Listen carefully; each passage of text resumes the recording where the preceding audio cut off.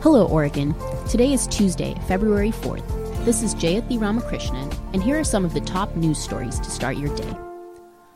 Oregon lawmakers are considering a proposal that would require businesses to accept cash.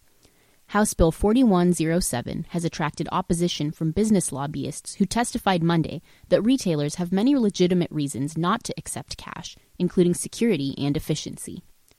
But policies and practices that appear legitimate at first glance can still be exclusionary, said one of the bill's top sponsors, Representative Janelle Bynum of Clackamas.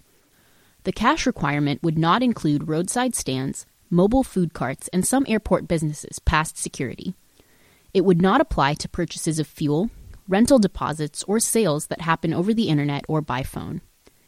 And it would allow other businesses to refuse coins to cover transactions of $100 or more, or not to accept $50 or $100 bills. If it passes, the law would take effect in July of 2021. Milwaukee Power Equipment Company, Blunt International, laid off 10% of its 3,500 employees worldwide last month, amid a persistent slowdown in its business. The cuts included fewer than 50 positions in Milwaukee, according to the company.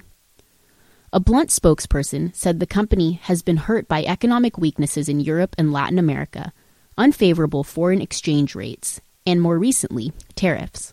He said the company believes it can operate sustainably without making further cuts, but said that it's impossible to predict whether underlying economic conditions will turn up.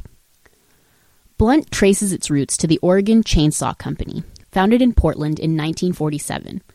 Blunt sells chainsaws, lawnmowers, garden trimmers, and similar equipment and supplies.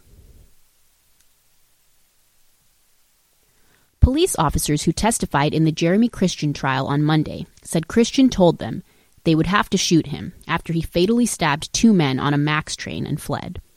It was the first time police have described in detail their takedown of Christian after a tense 2017 confrontation about a mile from the Hollywood MAX station, where passengers from the train had tracked Christian. Also Monday, the fifth day of Christian's trial, prosecutors played 37 minutes of video of Christian ranting while in custody during a medical checkup and his ride to the Multnomah County Detention Center. The rant included racial slurs, as well as repeated admissions that he stabbed the men, and talking about how he planned to bring his case to trial. Testimony in Christian's trial began last week and could last throughout the month. A Clackamas County teen will return to her mother's custody 8 months after she was placed in state care. A judge dismissed a case for Kylie Dixon, a Wilsonville 13-year-old whose cancer diagnosis and treatment have been a flashpoint for parental rights to refuse established medical care. Dixon had surgery to remove a cancerous tumor from her liver in January and is now cancer-free. But her mother, Christina Dixon, had been vocally opposed to treating her daughter's cancer that way. Instead, she had wanted to treat the tumor with CBD oil. Kylie Dixon was placed in state custody in the summer of 2019 after her mother defied a court order to deliver her to state custody. For these stories and more, pick up a copy of The Oregonian or visit OregonLive.com. We'll be back tomorrow with another briefing.